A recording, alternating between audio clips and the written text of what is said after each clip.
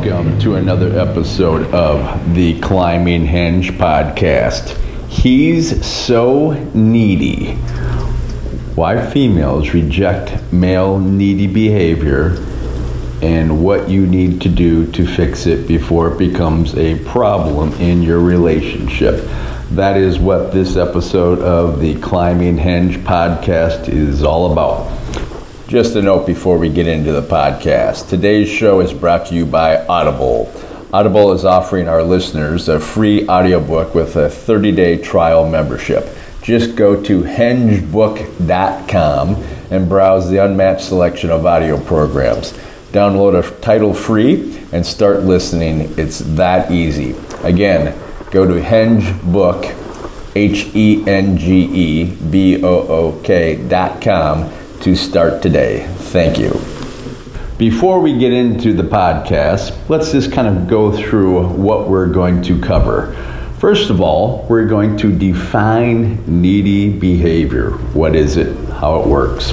Second, we're going to go through a number of examples so everyone can be very, very clear on exactly what male needy behavior is. Okay? Third, we're going to talk about the scientific reasons why females reject needy behavior. So there's no mystery to you why they reject it, and it's important that you understand how it makes females feel. All right? And then fourth, the process of becoming aware of your needy behavior, and then some tools and discipline methods that you can use to fix it. Because if you do not fix it over time, it is likely to cause your female to reject you and to become less attracted to you and to potentially ruin or destroy your relationship, okay? All right, so let's get into it here. First of all, let's give a definition of needy behavior. It can be termed as the excessive desire for affection, like hugs and warmth and kisses from your female partner, affirmations, her telling you positive things about you, reassurance, I love you, and wanting to hear that your girlfriend or wife is telling you that they love you or they need you or you're so great. All of those things, an excessive desire for those things on your part from your female partner will be perceived as needy on the part of your girlfriend or wife. All right? Now let's get into some examples about exactly what this is. Number one, getting upset when she doesn't call or text back right away. You feel upset about that because she isn't getting back to you. Again, that is something that is deep within you and a need that you have that you need to fix, not her, okay? If somebody doesn't text you or call you back right away and you're harboring on it and dwelling on it, then that's an issue that you have. And if she becomes aware of it, she will reject it. And we're going to get into that, okay? Find something else to do. Go be busy. Work on your job. Focus on your purpose in life. Climb mountains. Those are the things that you should be doing rather than getting upset because your girlfriend or wife isn't getting back to you right away. That signals to a female that something is wrong with you, all right? Texting her multiple times back to back, not waiting for her replies. Again, it's excessive. It feels overwhelming, and for a female, it's clingy and desperate. It doesn't feel good, all right? All right, let's go on to another example. Asking her excessively if she loves you or cares for you, right? Do you love me, babe? Can you babe, do you love me? Once in a while, it's okay, but done excessively, it's going to be damaging. It's going to make the female, your wife or your girlfriend, feel strange or awkward. Like, again, something is wrong with you. This deep need that you need to be hearing this for signals to a female. Something is wrong with him. You do not want that, okay? Asking for hugs and kisses more than she feels she can offer. There's a lot of guys like this that like that type of affection and want to feel it. And if it's okay, obviously, when you see your girlfriend, your wife, to exchange hugs and kisses, but not excessively. And if you're in a situation with your female where things are kind of cold or distant and you're wanting hugs and kisses, it makes her feel even more awkward and will push her even more away because it makes her feel uncomfortable, okay? Another example is wanting to see her more than she wants to see you, and then making an issue about it. Like, oh, you know, why aren't you making time for me? Why aren't you aggressive and desperate and clingy on her part? And it's probably going to make her want to see you less.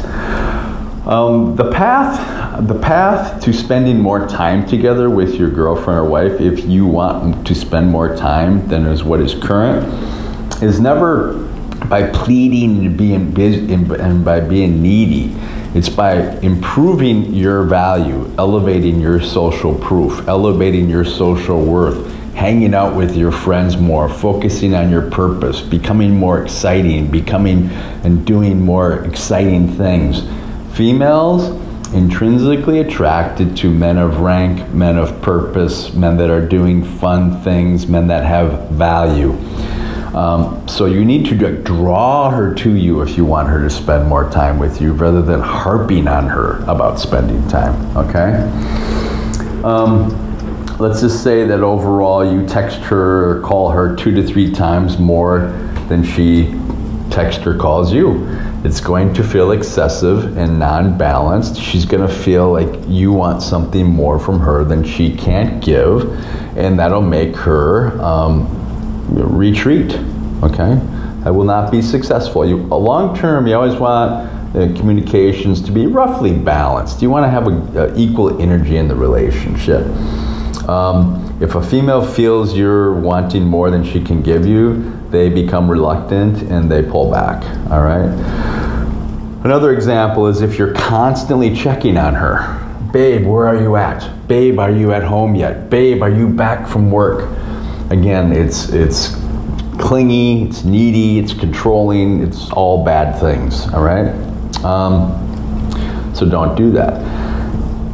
If you're on the phone or she wants to hang up and you're constantly saying stuff like, hey babe, I want to talk just a little bit more, I really want to talk, and she's got to go. She feels you being clingy or needy, makes her feel uncomfortable, and it makes you look bad, and it makes her want to talk to you less. Again, females are attracted to men of rank, men of value. Men of rank and value have things going on in their lives besides their female partner, okay? And if you don't, that's often a cause of this needy behavior. That means you need to do more things. You need to have more social situations, more friends that you hang out with. All those types of things are things you need to add to your daily, weekly, monthly activities, okay? Now, let's get into exactly how females read this or interpret needy behavior, okay?